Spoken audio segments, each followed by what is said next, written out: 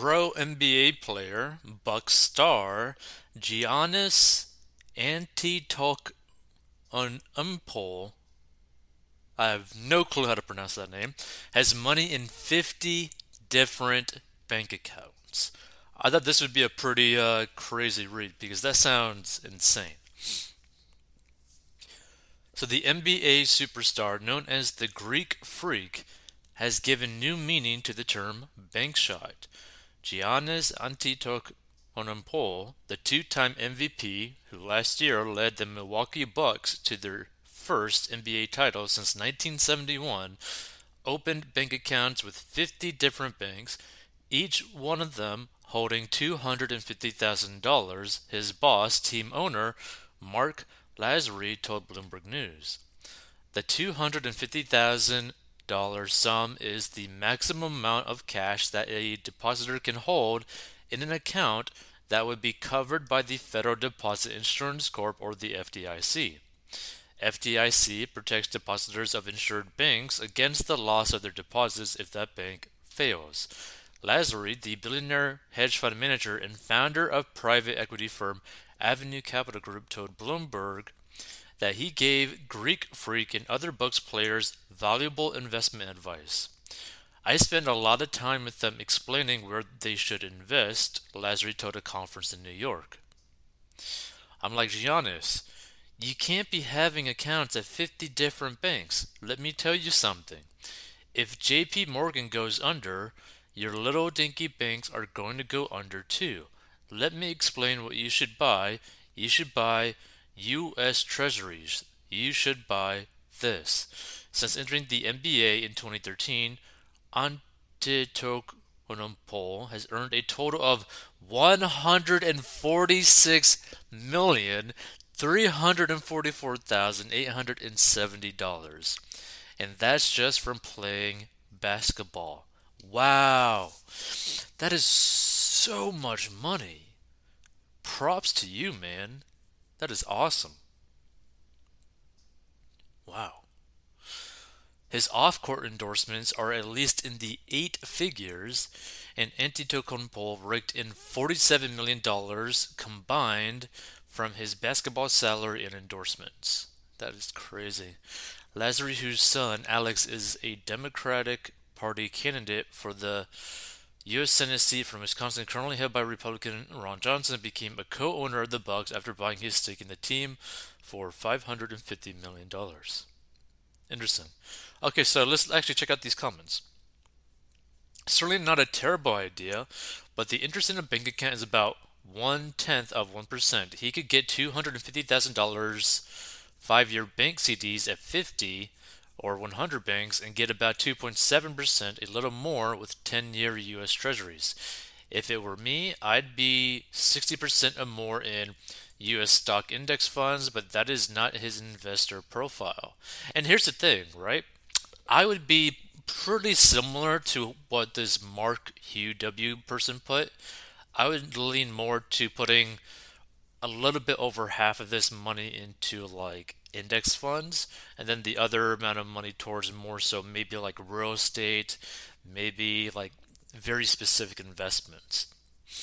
This person says if JP Morgan goes under, your little dinky banks are going to go under too. Well, isn't that kind of why he opened 50 accounts to begin with? The FDIC insurance means the money is backed by the full faith and credit of the federal government. I would agree. I wonder if this NBA star believes he can take this cash to heaven. Let's see. Any more comments? I saw this behavior on Wall Street with Eastern Europeans and Latin investors. It helps them sleep at night knowing 50 pockets are better than one. Imagine earning $142 million. Come on, that's not even Monopoly money. That's not even video game RPG money. Is that number even real? I mean, I have to agree. I mean, can you imagine, like, going through the reality of, like, wait a minute, I literally made $142 million. Wow. Oi, such problems I should have. Goodness, one and all. We should read less about their vast riches and more on how wealth is accumulated. I am thinking mostly through tax avoiding and slavery. I mean, this is the NBA, yes. Interesting comment. That's only $12.5 million. The rest must be stuffed under his many mattresses. I guess he's afraid of getting Me Too'd or the US government grabbing it all in one shot. Wonder what he's thinking. Also wonder why his boss would disclose this. I'd be pissed. And here's the thing too, right? Like your boss shouldn't be telling anyone about the amount of money that you have. That dude is a trip. Invest wisely and don't end up like MC Hammer. Who cares? Greek freak won't be broke, that's for sure. This is to make child support judgment collections in the future. Go nuts trying to find his money.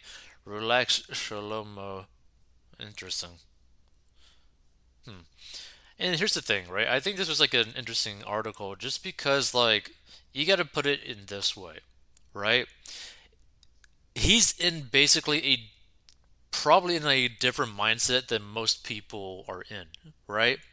The majority of people are in the mindset of, I need to make more money. I have to make more money. I got to make more money. I got to make enough money to be able to retire. I got to make enough money to survive. I got to make enough money to pay for medical bills, all that kind of stuff, right? Taxes, etc.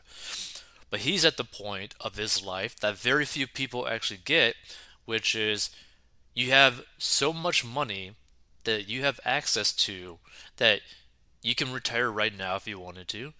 You can buy whatever it is that you want to in like a multitude, right? He could pretty much go anywhere. He could travel anywhere. He could put his money into any sort of real estate, any sort of stock, any sort of business, and et cetera, et cetera, et cetera. But the thing is, when you get to probably like a certain like high income or yeah, high income and also high net worth that he is at, like the nine-figure mark, you're probably thinking more so of conserving that amount of money more so than making more money because you've already made your money, right? Like you've already made your money. Not to mention, he still has his career still ahead of him. He still has endorsement deals coming in. So it's like he probably realizes that in the grand scheme of things, he doesn't really have to make any sort of crazy investment, right? I mean, he doesn't even have to make any sort of investment that's really risky at all, right? If he's purely about like the conservation of his net worth, of his wealth, so that he could have access to massive amounts of money at any given time, then yeah, having these in different bank accounts isn't necessarily a bad idea because the only thing that he's going to be facing is the loss of purchasing power through inflation, right? Now, again, if I was him in his situation with that kind of money, I'd put the majority of it into like index funds. I'd put a portion of it into like some sort of real estate.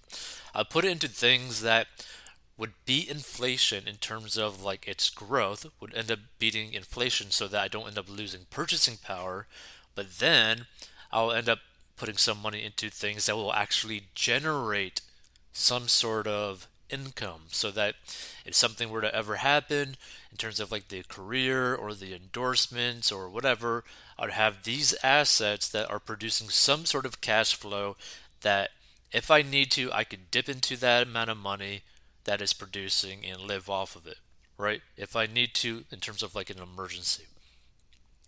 So this is the thing that people need to understand. What these extremely wealthy individuals at that like level of wealth, they may have a different viewpoint on what to do with their money because they've already made the majority of their money.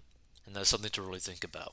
If you want to learn how to get out of debt, go to 40unbox.com. Learn to get out of debt and manage your money at 40unbox.com.